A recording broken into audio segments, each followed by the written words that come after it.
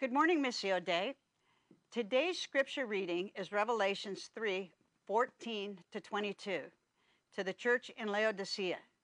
To the angel of the church in Laodicea write, these are the words of the Amen, the faithful and true witness, the ruler of God's creation. I know your deeds, that you are neither cold nor hot. I wish you were either one or of the other. So because you are lukewarm, neither hot nor cold, I'm about to spew you out of my mouth. You say, I am rich, I have acquired wealth and do not need a thing. But you do not realize that you are wretched, pitiful, poor, blind, and naked. I counsel you to buy from me gold refined in the fire, so you can become rich, and white clothes to wear, so you can cover your shameful nakedness, and salve to put on your eyes so you can see. Those whom I love I rebuke and discipline. So be earnest and repent. Here I am. I stand at the door and knock. If anyone hears my voice and opens a door, I will come in and eat with that person, and they with me. To the one who is victorious, I will give the right to sit with me on the throne, just as I was victorious and sat down with my Father on his throne. Whoever has ears, let them hear what the Spirit says to the churches. Thank you. God bless. My mom. It's very cute. However, I don't love hearing her say naked so many times. If you have kids and you would like to dismiss them to participate in Missio Kids, Sydney, our kids volunteer, is in the back wearing a yellow lanyard. You can send your kids to be with her, and then kids will be brought back in for the second set of worship and for gathering at the table together. I want to start our time together with a question. And I'm going to ask the question, and then we'll kind of return to it throughout the time as we work through this text in Revelation. And here's the question. It's very simple, but I think it can require quite a bit of reflection on our part. And here it is how do you handle feeling vulnerable? How do you handle feeling vulnerable? When you feel most vulnerable, when you feel most exposed, like you are about to be seen, what do you do? What are your coping mechanisms? What are your habits? What are your practices? What are your rituals? What are the things you do when you feel like you're about to be exposed, seen, made vulnerable? Now hold that question for just a second, and we will return to it in a moment. We are right now in a book, or in a series, walking through the book of Revelation. And the beginning of the book of Revelation starts with these little messages to 7 individual churches. And these little messages, they help us understand what the book of Revelation is about. It sort of grounds the story in a real place, in a real context, with real people. And these real people, these real churches are wrestling through what does it look like to be followers of Jesus in a world where worship is contested.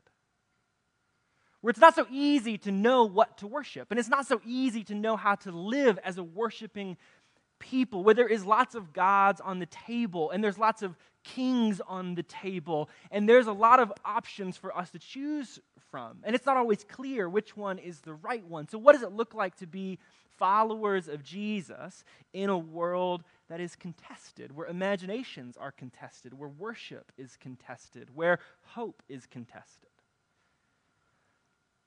And each of these little messages that comes to these churches is wrestling with different kind of situations in which that contestation plays out. So in one church, the pressure is around economics. How do we be followers of Jesus in a world where economics are pressurized, where they're driven by worship, where to be economically successful might lead to a compromise of our worship of Jesus? Some churches are experiencing persecution in the book of Revelation because they have made choices to worship Jesus and not participate in Rome, and so that's led to these little outbreaks of persecution or alienation or marginalization. And so they're trying to figure out, how do we be followers of Jesus when we're pushed away from society? And each of these little letters kind of names these different issues that these little individual churches are experiencing about wrestling with life in a contested world. Some of these churches hide, some endure, some accommodate. And today we come to the very final letter in this series before we kind of get into the weirder parts of the book of Revelation. And this letter is written to a church at a city called Laodicea. It's maybe the most famous of the letters. If you heard the passage, you probably know why. But there's two things that I think we should pay attention to as we hear this letter and explore it together. And the very first one is this, and we'll break both of these down and return to our question. But the first one is this, that we can have a faith, quote-unquote faith, that is totally devoid of Jesus. We can be followers of this way and actually not be followers of Jesus. We can be Christian and to be a little cheesy, but without the Christ. And here's the second thing to pay attention to in this letter, is that Jesus is inviting us into a robust and living faith, but it will require being confronted with the thing that we are often most afraid of. So let's break those two big ideas down and see them in the book. The first one is this: how can we have a faith without Jesus? Because I think that almost feels like, when I was thinking about this idea, it almost feels like a contradictory notion, especially because for Christians, like we would say, I think that the center of our faith is Jesus. Like we believe in Jesus, we like gather around Jesus, we sing songs about Jesus, like we say that Jesus is the Savior of our faith. So how can we have a faith that is absent Jesus? And I think here is what we can do, is that we can say we believe in Jesus while our lives are totally independent of Jesus. This is what happens in the book of Revelation in the church at Laodicea. In verse 17, Jesus says this to the church: "After all, you say, I am rich, and I have grown wealthy, and I don't need a thing." Life in Laodicea is very prosperous. The community has grown rich from a robust textile industry. They make cloth and clothing and garments, which is why throughout the text you see references to clothing so much. Like that would have been a thriving part of their industry. And then they've also grown wealthy from a thriving pharmaceutical industry. They have like an eye balm that goes all throughout the Roman Empire, which is again why you hear references to you should buy eye balm from me. There's two references to the cultural goods of the city. And Laodicea has grown quite wealthy from these two goods. So life is comfortable, pretty easy. And I think what has happened is that the people of Laodicea have learned to manage vulnerability through work and wealth. They've learned how to manage that exposure to self through work and wealth. That if we work hard enough, if we are well enough off, then we can stop the exposure of our very selves to the world around us. And in many ways, that is true of us. Like if we think about how we manage our own vulnerabilities, there should be a lot of similarities there. And there's lots of kinds of vulnerabilities, and some are rightly managed by work and wealth. If you are vulnerable in terms of housing, then you would need to get a home. That would be the right way to deal with your housing vulnerability. If you're economically vulnerable, then having money in the bank would be the right way to deal with that kind of economic vulnerability, or a way of dealing with that economic vulnerability. Work and wealth, in that sense, stops them from being exposed to the elements. And I feel like that's very relatable to me in all parts of life. Like if I feel vulnerable, this is how I answer that question at the beginning. If I feel vulnerable, my go-to coping mechanism is work. If I feel vulnerable in a relationship, the way that I want to manage that relationship, even using the word manage proves the point, the way I want to deal with that vulnerability in relationship is to manage it, is to control it, is to work hard enough so that whatever exposure I might have in that relationship will be dealt with, will be managed, will be controlled. If I feel vulnerable about Missio, then my go-to habit is to work hard. To say that any of the problems that we're having, I could shore up with my effort, with my work, with my determination. If I feel vulnerable in my marriage, it's the same story. Coping with vulnerability doesn't have to happen just with work, though. Some of us do it through hiding. We just want to avoid the sense of vulnerability altogether. Some of us buy, which is maybe a different way of hiding. We have different ways of coping or managing or hiding from our vulnerability. Just like the people of Laodicea, the problem is this. I think we have come to believe that all of life's vulnerabilities can be managed. That if we work hard enough, we can control all of our vulnerabilities. Or if we hide well enough, we can insulate ourselves from all of our vulnerabilities. But in managing, hiding, and insulating all of our vulnerabilities, we end up hiding ourselves.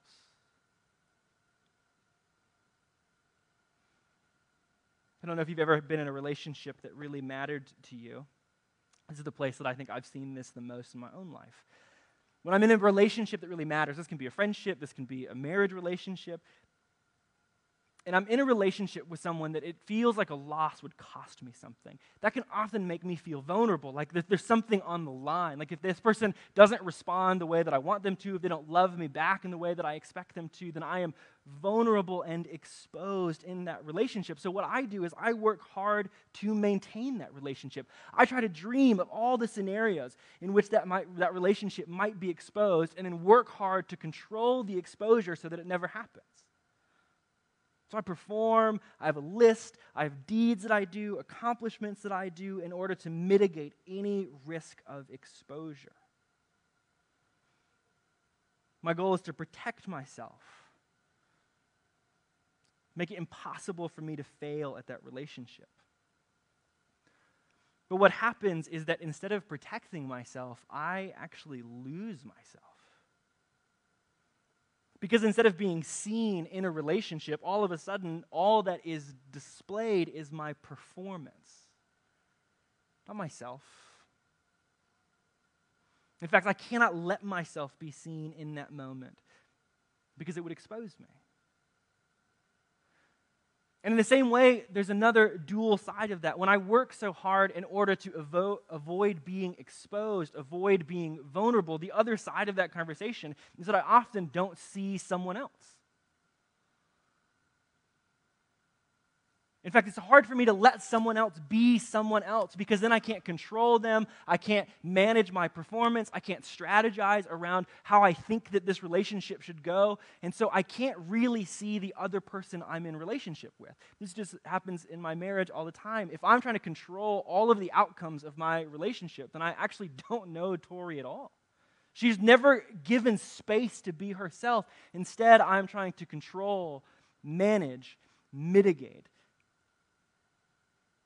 to keep myself from being exposed means that I am not seen and the other person is not seen.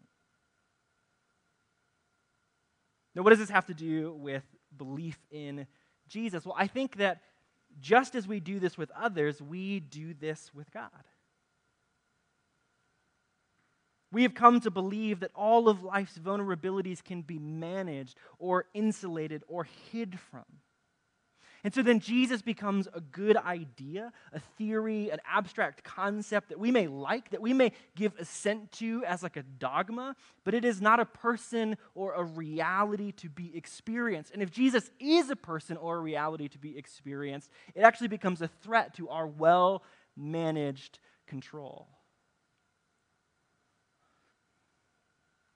C.S. Lewis, in I think The Great Divorce, described hell as being chained to a tragic version of ourselves, which I've always thought was a really beautiful and painful concept. He described that, I think if I remember correctly, in this story, someone goes to hell, and they're trying to have like a conversation with somebody, but they can't have a conversation with the real person because instead they're always interacting with what C.S. Lewis calls as the tragic actor. And it's this falsified, projected version of the self out. It's all of our attempts not to be seen. It's all the lies that we tell. It's all of our mechanisms of control. It's all of the ways that we hide. And C.S. Lewis says, as we continue to invest in not being seen, that tragic actor gets bigger and bigger, and the self gets smaller and smaller. And hell is just being chained to that tragic vision of ourselves. This person is an attempt at protecting ourselves. It gets bigger and bigger all the time, but in hiding, we lose ourselves. I think this is what Jesus says in the second part of that verse in 17. He says, "After all, you say, I am rich and I have grown wealthy and I don't need a thing, yet you do not realize that you are miserable, pathetic, poor, blind, and naked."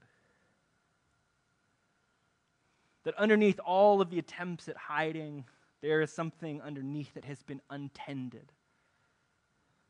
That you have constructed a large picture of yourself, and underneath there is something that has gone unseen for too long, and it is suffering.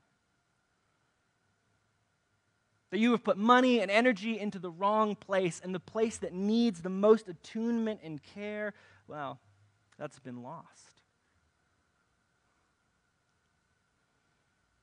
Now that leads us to the second big idea, which is this, that Jesus is inviting us, I think, into a living faith, but it requires us to be confronted with the thing that we are most afraid of, which is our vulnerability.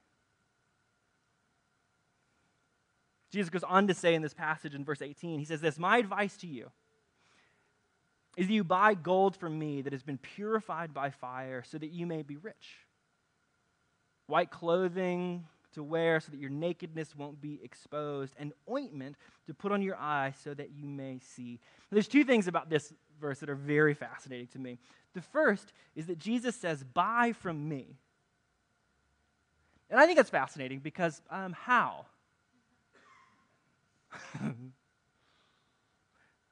Right? Isn't the story of the Bible that you can't buy things from God? Like that it's too big, that it costs too much, that it's too above us and beyond us? Why in this moment would Jesus use the language of "buy from me"?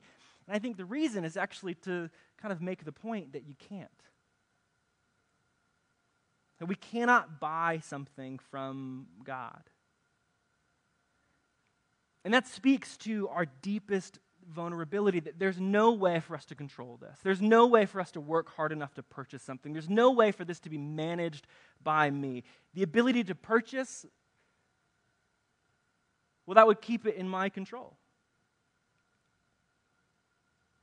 But instead, since we cannot buy something from God, it has to be received as a gift. But to receive from someone, well, that is a deeply vulnerable experience. Because to receive from someone else admits that we don't have something and we can't make it or purchase it or get it. We have to receive it from someone. That's a level of vulnerability and exposure that I often do not want to make room for in my own life or in my relationships or even with Jesus. That I might need something from someone else? Get out of here. Now here's the second thing that is so interesting about this. The three things that Jesus names in this passage: gold that has been purified, white clothing to wear, and ointment for your eyes. Well, those are the things that the people of Laodicea have in spades. And these are the very things that make them feel so safe and protected from vulnerability. They are wealthy because of their textile industry, and they are wealthy because of their pharmaceutical industry. But in flipping them in this way to say, "Receive them from me," Jesus is saying there is a kind of security. There is a kind of security that cannot be purchased but must be received as a gift. There is a kind of safety, a kind of wholeness, a kind of belonging that cannot be manufactured, that cannot be controlled, that cannot be purchased, that can only be received. And that is also deeply vulnerable. Now, what is the thing? What is this sense of safety that cannot be purchased? Well, Jesus answers in the next verse. In verse 19, he says, "I correct and discipline those whom I love."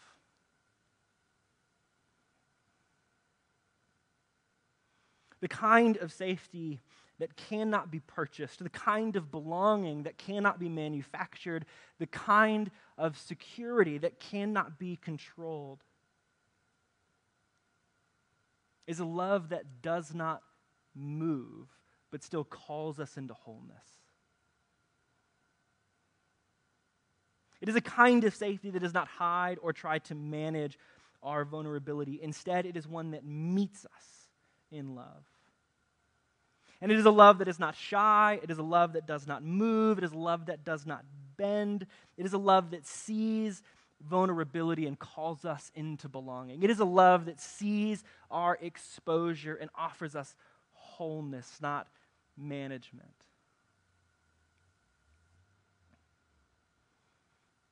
And that is such a beautiful idea, but again, it is so hard. It's beautiful because it is the only thing that offers us spaces of safety. It's the only thing that is good enough to actually say that I could give myself to that and feel at home. It's the only thing that says it will see you in all that you are. But it's hard because you also have to receive it. And our management and our coping and our hiding has convinced us that we don't need it or that we don't deserve it or that we should be in control. And receiving means that we don't get to be in control.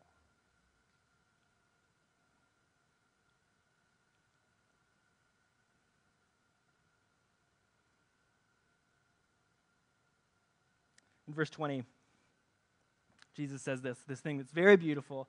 He says, "Look, I'm standing at the door and knocking. If any hear my voice and open the door, I will come in and be with them, and I will have dinner with them, and they will have dinner with me." I think this moment illustrates the beauty and also the difficulty of the thing that we're talking about. All you have to do is open the door and let Jesus in. But letting Jesus in means that someone enters your home. And having guests is hard. Right? There is a level of vulnerability that comes in having house guests. They see your bathroom. How clean's your molding? Did you get underneath the toilet? My wife would see it. I'm just telling you. She's a 1 on the Enneagram. It means that she misses nothing. Right? Having house guests is vulnerable. All of a sudden, your home is exposed to the other.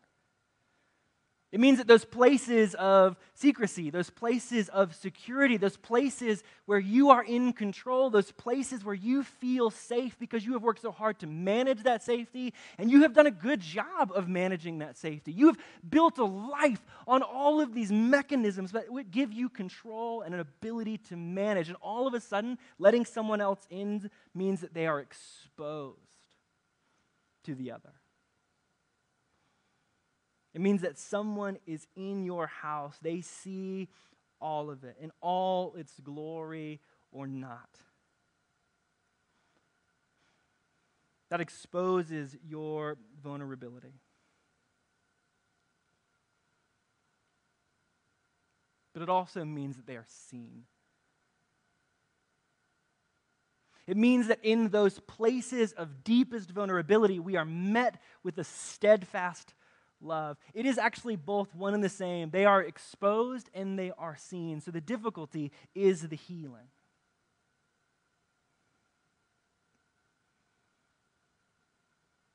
The thing that is most challenging for us, that is most frightening to us, which was to be exposed, is the very thing that would lead to the deepest sense of wholeness.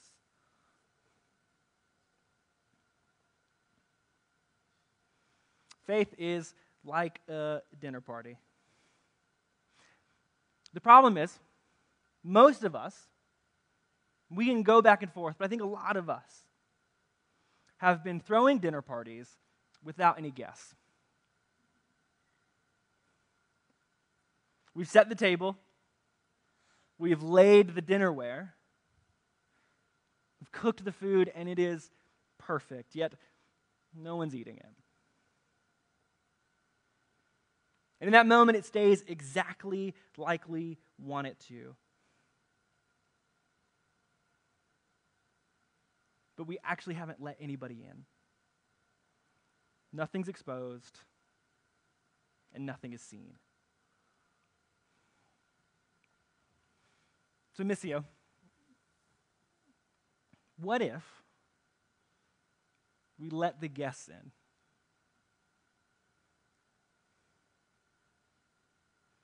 What might happen to us if we were to be seen? If our places of vulnerability were truly exposed? If those things that we hide the most, that we control the most, that we manufacture systems around the most, what if those layers were pulled back and we were seen and we were known?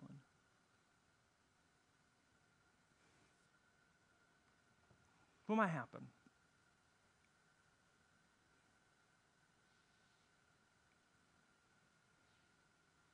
I think, at least in part, we would be freed.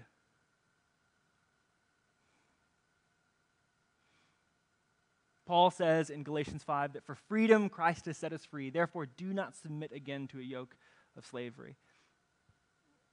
I think the love of Jesus is meant to liberate us from our attempts at control, from our attempts at management, from the tragic actor that we have tied ourselves to that actually squishes who we really are.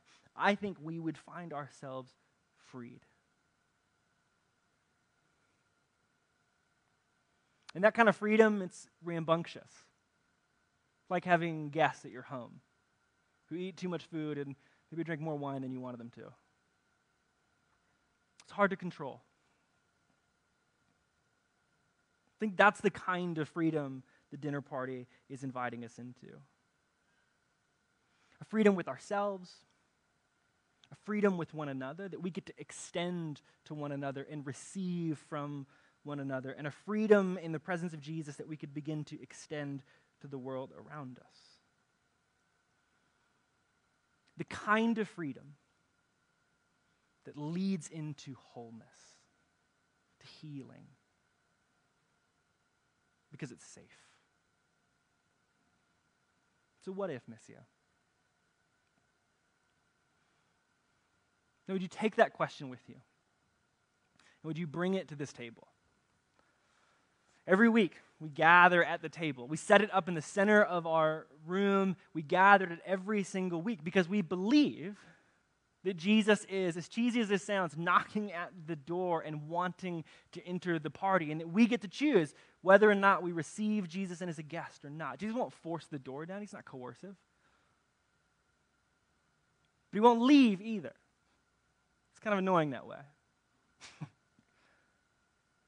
So, Missy, would you take that question? What if we let Jesus in? If we were to be exposed and seen by love that calls us into wholeness? Like, what if, would you bring that question to the table?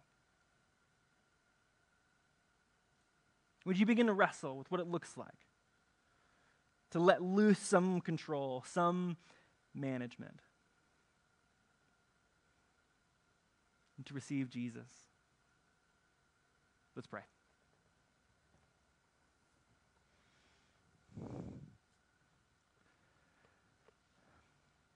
Jesus, thank you that you are what you say you are, standing at the door and knocking.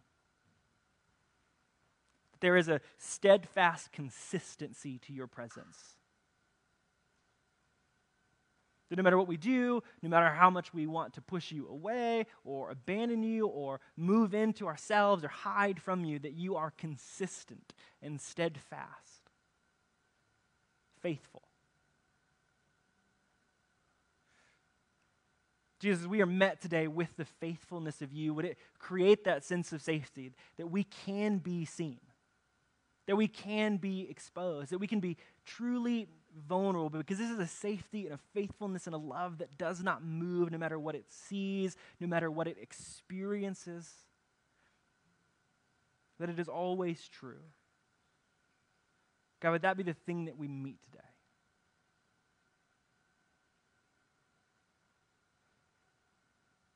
God, as we meet it, and we experience your safety, would we find ourselves freed into wholeness, freed into you? God, lead us into that. In your name we pray. Amen. Missio, when you're ready, we invite you to the table. The elements are still sealed for safety, so you can come to the table, stay at the table, pray, take the elements with someone else or by yourself, or if you feel safer or just like you want the space, you can take the elements and go back to your seat. And if you would like someone to pray with, there will be two of us over here at this table to pray with you, to pray over you, or just to pray there silently, regardless. Mr., would you keep worshiping with us?